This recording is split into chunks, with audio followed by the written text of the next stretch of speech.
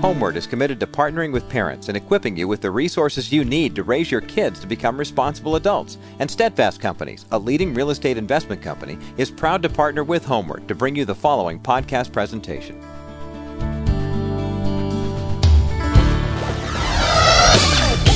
Get away from me. You will respect my authority. Anybody goes to see a psychiatrist ought to have his head examined. You ain't got no control. I'm sorry, but I think there's something wrong with me. I'm Jim Burns. You know, it absolutely breaks my heart to hear from parents who discover that their son or daughter is facing any kind of a crisis. Maybe a crisis like cutting or drug and alcohol abuse. We're hearing a lot about eating disorders today, and the crises go on and on. So often these parents will say to me, we're actually a very close family, and we had no idea something like this could happen to us. Well, the reality is that if you do wind up facing this kind of a situation, you may need to tighten up some issues within your family. Now, there is good news, because help for kids in crisis is a lot closer than you think. During the next half hour, I'll continue my conversation with Mark Gregston. He's the founder and the director of Heartlight Ministries in Texas. Mark has spent the last couple of decades working with kids and families in crisis, and we're going to keep looking at real hope and practical help for parents today on HomeWord. Welcome to HomeWord. I'm Jim Burns. Mark Gregston with us in a continuing conversation, Help for Kids in Crisis. Mark has written a great book called When Your Teen is Struggling. Real hope and practical help for parents. And boy, do we need that today. Mark is the founder and the executive director of Heartlight Ministries. It's a residential counseling facility for adolescents in crisis. He has more than 30 years experience in dealing with struggling teens and preteens and probably struggling parents along with that. He's the host of a weekly radio program called Heartlight, and he and his wife Jan have been married for over 35 years. They have grown children, and they live in Texas. Welcome all the way to California here in our studio. Good to have a Texan out this side. It is. Well, today we're talking about kids in crisis, and we're kind of being jovial about it, but the fact of the matter is that a lot of families, that would be the last word they would think is right. Joy or jovial when it comes to a family in crisis.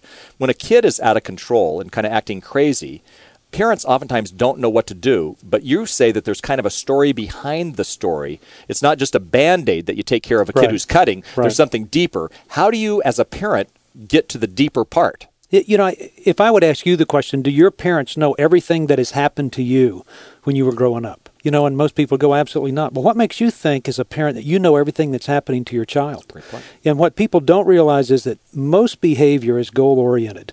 I'm moving toward behavior for a reason. I want something. I'm longing for something.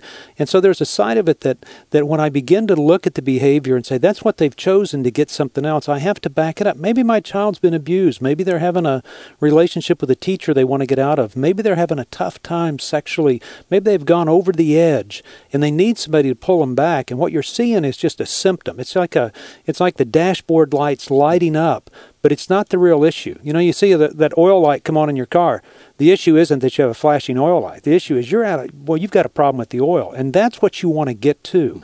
And so there's that need to spend time developing those relationships with kids in a time when we start moving away from our kids. We're not coaching as much anymore. We're not involved with them. We send them off to other things and have other people teach them.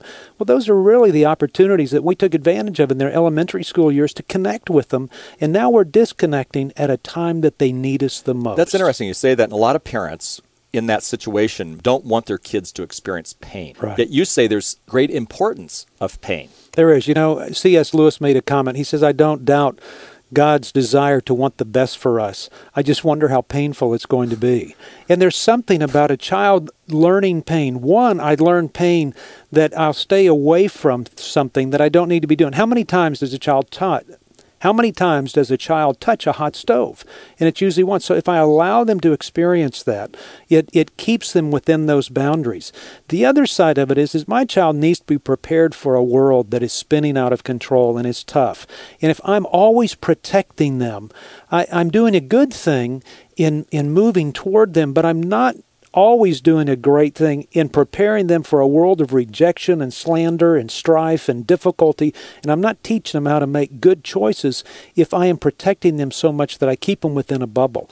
And so I've got to allow them to go through that pain.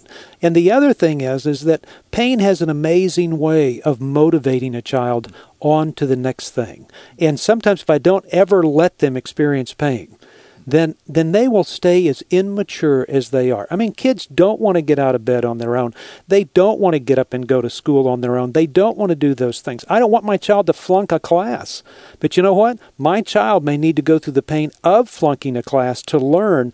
The bigger issue is that they need to be motivated on to the next step of life, and it's going to be painful for them. And you know what's amazing is it's also pain for the parents. One of the things that I read in your book is you said rescuing may make things worse, but a lot of parents want to rescue their kids from having that kind of pain. Oh, it is. I mean, Scripture says if you rescue them once, you're just going to have to rescue them again. Right.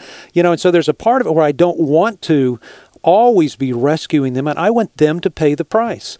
You know, I want them to feel that there are consequences for your choices, and I want them to learn that early on.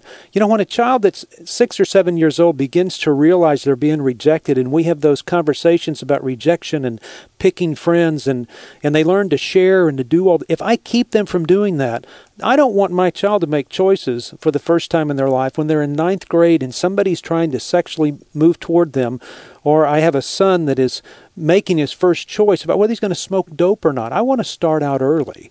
And so somewhere there's a great need to give my kids the opportunity to learn how to engage with other people in hardship and difficulty when they get exposed to things that I don't like, and how they can learn how to deal with those things early on. Do the kids have a harder time, or do the parents have a harder time with this message? Because the message is right, but I find so many parents are those helicopter parents who are kind of hovering over their kids, even when they get to college. Absolutely. It seems to me that in this generation, because of what's going on culture-wise, like you say, it's spinning out of control. A lot of parents say, I hear that, but you don't understand my situation. My kid just flunked out of school, or my kid is smoking cigarettes, or my kid is doing drugs, or they've had sex at 15 or whatever it is.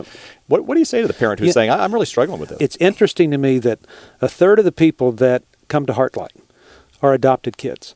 A third of them are homeschooled kids beyond the 8th grade. You know, the other one is Southern Baptist. Now, am I against any of those things? Well, absolutely not. I mean, there isn't anything. But there is something unique about those things. It's well-intentioned. Parents are spending time saying, how can I help my child? But what we're seeing is by not preparing them, though, and there's a balance between that, maintaining the relationship, protecting them, but also exposing them so they get used to it. We're expecting them to jump into a pool without sticking their toe in first. And it's a shock to the kid, and no telling what kind of behavior you're going to see at that point. A phrase that I underlined in your book, maturity follows responsibility. You've got to give some kids some responsibility, and if they fail, that's just a part of the learning process is what you're saying. It is, and that failure may cause pain. But you know the other thing? It may allow for a deeper relationship to happen, because your child begins to learn, my dad loves me even when I do fail. And that is a great concept that gets so often missed with kids, that they really feel like they can never fail. They can never make a mistake because they would disappoint mom and dad. And mom and dads moving into the adolescent years have got to let their kids know, you know, you can fail and we'll still have the relationship. Now, there's still, and I'm not the one that says, well, throw standards out the door and don't have requirements. I'm going, oh, no, let there be consequences, but let the consequences be for them and not for me. Great input. Listen, we'll take a break. We'll come right back. We're talking with Mark Gregston. When Your Teen is Struggling is the book, Real Hope and Practical Help for Parents Today. Great conversation today. And if you've got a teen or a preteen who's struggling, maybe you've got somebody who's even a little older who's struggling, this is a conversation that is so important to us. It's never too early to begin, but it's also never too late as well. And there's some things that maybe we need to tweak within our own parenting, or even, frankly, some of our grandparenting, so that our kids can be responsible adults. And that is the goal. It's not to raise happy kids, but it's to help them become responsible adults. Talk real practical. And as we get back, I want to ask questions about when do you know when a kid is actually in trouble and needs to go to a counseling center or a rehab center, and much, much more. Today on HomeWord, parenting and family expert Dr. Jim Burns in his continuing conversation with Mark Gregston, the director of Heartlight Ministries in Texas, talking about help for kids in crisis here on HomeWord today. And Roger Marsh here back in the studios at the HomeWord Center for Youth and Family on the campus of Azusa Pacific University. Hey, do you dream of completing your college degree? You know, APU offers several on-campus and online accelerated degree completion programs that can be completed in as little as 18 months, with some requiring class only one night a week. And if you'd like to learn more information about out a fully accredited online experience that will help you complete your degree. Or if you're in the Southern California area and you want to stop by the APU campus, you can do so as well. All of that information when you click the APU icon at homeword.com. And there's more to come. Do stay with us.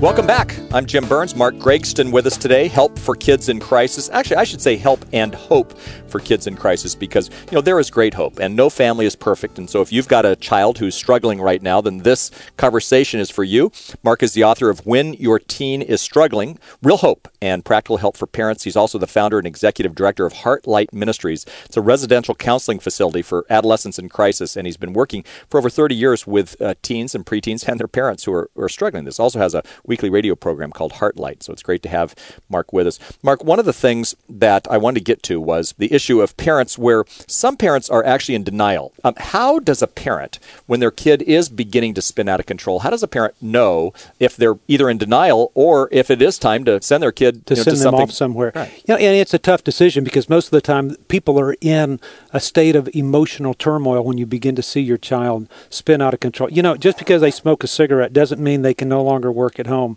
I think the first step is you make sure that you move into the adolescent years when you have some kind of belief system or a policy and procedure manual that it's just understood this is how we're going to operate the home.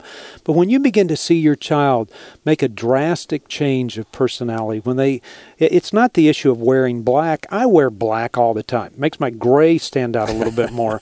But there's a part of it where when they can't get out of bed and maybe they're becoming depressed and I'm pushing and pushing, but if they continue in the behavior, where will you be in 6 months? So if my child continues this drinking, and we've tried all the consequences and we've tried setting up all these contracts and home things, and it's not working, I cannot allow my child to continue to spin out of control and get to a place where they don't want to be. So you've got to nip it in the bud is what you're saying. You really do. And earlier on, people come to me all the time and with their 17, 18-year-old girls and they say, is there hope? And I go, there is hope. There's no question.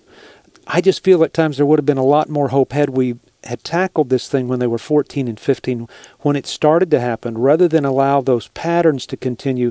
So now they're thinking in those patterns all the time. I'd rather get it when it's just the actions. Yeah. I think that's important because a lot of times people will say, my child has done this behavior, and it's lousy behavior, and I need to send them immediately to a drug rehab center, right, when in fact they haven't done some of the other issues first. Right. And so in some ways there's kind of an A to Z, if you would, in terms of going through the different possibilities. Now, at Heartlight, when someone comes to you and says, we're thinking about having our child in here, and it's a year-long program, it's a whole process. What should they be thinking about in their mind as they decide if they're going to take that amazingly huge step to actually move their child out of the house and into another place? Well, and the first thing would be, where is my child going to be if I don't do something?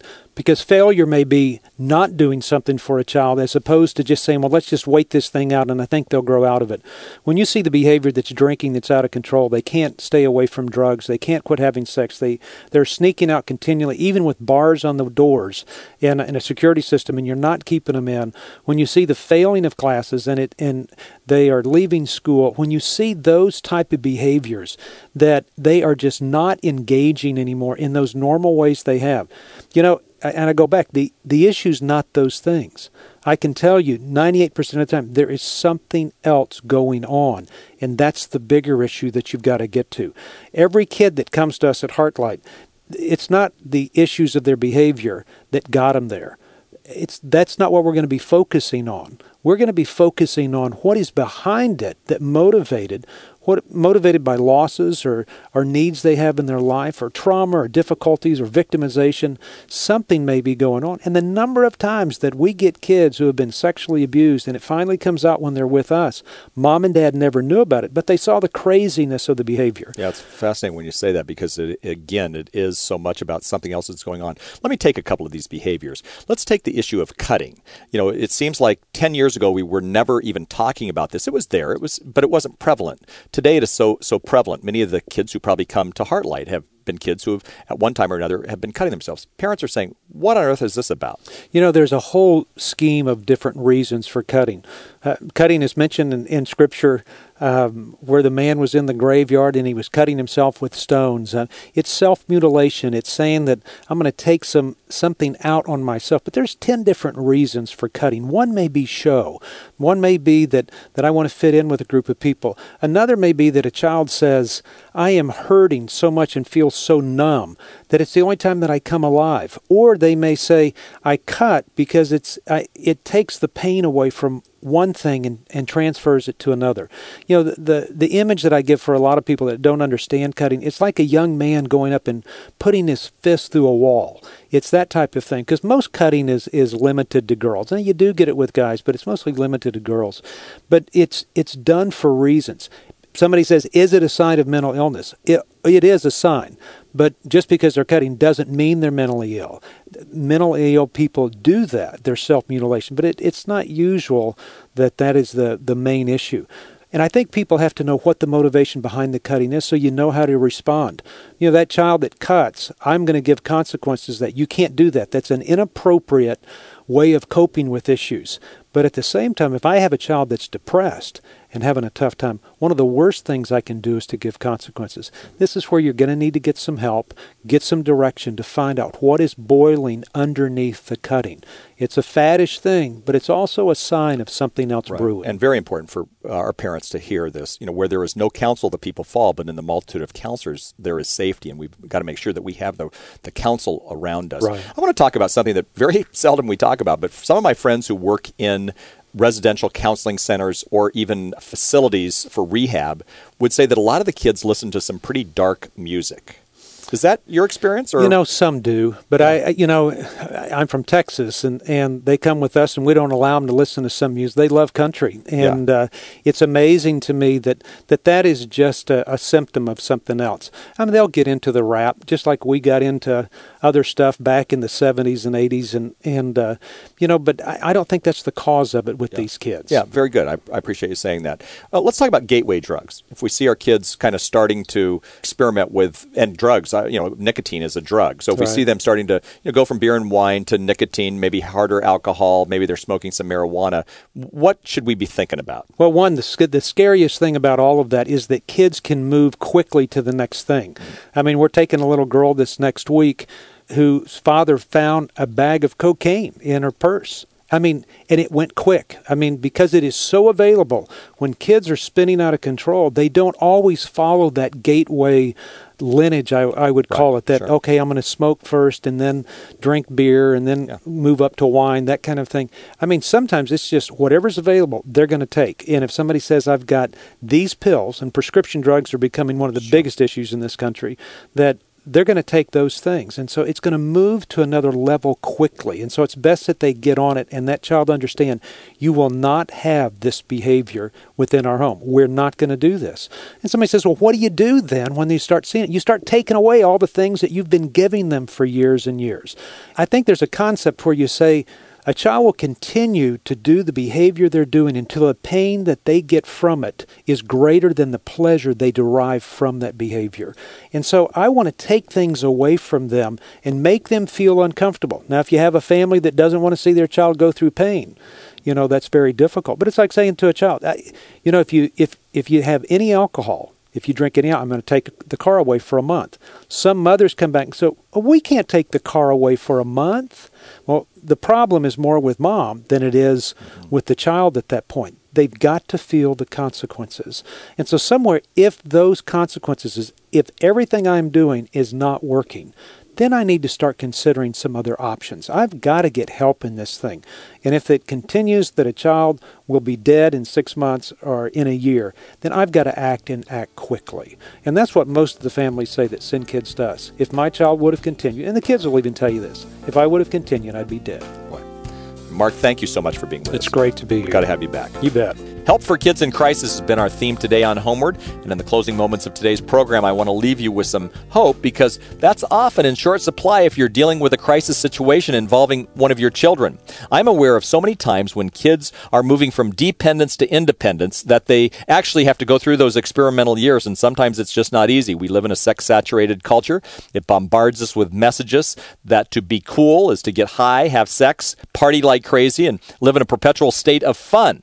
And you and I both know that's not reality, and sometimes the pursuit of that kind of a lifestyle can lead a really good kid to go in a different direction, crash, and burn. Well, you can't predict whether or not the crisis will hit your home, but you can take steps to reduce the risk. Set parental standards for what kind of behavior you expect from your kids and put them in writing if you need to. Just this last week with one of my daughters, I needed to go through some, family rules. She's a great kid. She's not going through the toughest of things like what we talked about with Mark today, but it was important for me to establish some expectations with her, and I want to suggest that you do the same. When I was in graduate school, I spent some time as a chaplain/counselor in a prison, and I worked with a lot of at-risk prisoners who said that one of the reasons they wound up on the wrong side of the law was the fact that their parents really didn't establish any sort of rules in their home. Now, your job is not to make your kids happy. Your job is to make your kids responsible adults who love God. And you're going to have to establish some rules in the home to do that. Kids need structure to survive and to thrive. So make sure that the standards you set for them are fair but firm. And also encourage positive peer influence. That's a big one. And so many times kids will get in the wrong crowd and they'll go the wrong direction. I like to tell parents that if you want to know what your kids are really like, get to know their friends. Well, the Bible says that bad company corrupts good character. So this is one of the jobs I think as a parent, is to encourage your children to have friends who will build them up instead of bring them down. And it can go a long way toward preventing crisis in the lives of your kids by encouraging them to make those good choices, especially in the friends department. In fact, I would say that if your son or your daughter is going in a different direction, then find help and find hope in a youth group. And sometimes those kids aren't all that excited about going to youth group, and they don't want to do it alone. So encourage them. Pay for a camp. Just one time at camp or one time at a youth group really can make the difference in your kids' lives. Not the easy answer, but it is part of the answer. So there is great hope, and don't give up, because kids who have struggled come back saying, I'm glad I had parents who didn't give up on me. Jim, that is one of the toughest parts of being a parent, though, isn't it? These days, we want that immediate gratification. We're not looking long term. And it's hard when your kids are acting out, when the kids are in crisis mode and mom and dad are looking for solutions. They need relief right away. And sometimes that relief doesn't come for years. But we encourage every parent who's listening to us right now to not give up, to be in this for the long haul. Take advantage of the resources that you can get a hold of at HomeWord. We've got articles and tip sheets in our articles and media section. You can sign up for our daily online devotional. It'll give you a nugget of encouragement, a Bible verse every day from Dr. Jim Burns and the staff here at HomeWord. And also, Jim, in addition to our long-form program here, the Daily Half Hour, we also have a 60-second short feature. Got an email from Wayne, who's a listener who likes those short features, the HomeWord Snapshots. He said, Dr. Jim Burns and the staff at HomeWord, thanks for the HomeWord Snapshots. Don't ever stop making them. We're grateful, Wayne, and we know that there are hundreds of stations all across the country, as well as people online, who listen to the 60-second short feature, the HomeWord Snapshot, every day. We do a 60-second daily commentary in 900 communities, and I appreciate them making that kind of a remark. Every time we get a call or an email like this one, Roger, I am truly humbled at the many different ways that HomeWord is encouraging parents and building families. I sometimes forget about the 1 minutes. Mm-hmm. I'm so consumed with this particular program, and yet it's changing people's lives. What 1 minute can do is pretty amazing. Well, I also want to thank you for your prayers, and I want to thank you for your financial support to help make that possible. We are reaching out to a lot of people every day, and I want to thank you again for praying for us. And if you are a partner with us financially, or you would like to be a partner with us, then this would be a very good time to send in a gift, large or small. It's a blessing to thousands of families. You can make a donation online when you go to homeword.com, or you can write to HomeWord at Post Office Box 1600, San Juan Capistrano, California, 92693. Now, until next time, I'm Jim Burns, and I appreciate you tuning in today to HomeWord. HomeWord with Jim Burns is a production of the HomeWord Center for Youth and Family at Azusa Pacific University.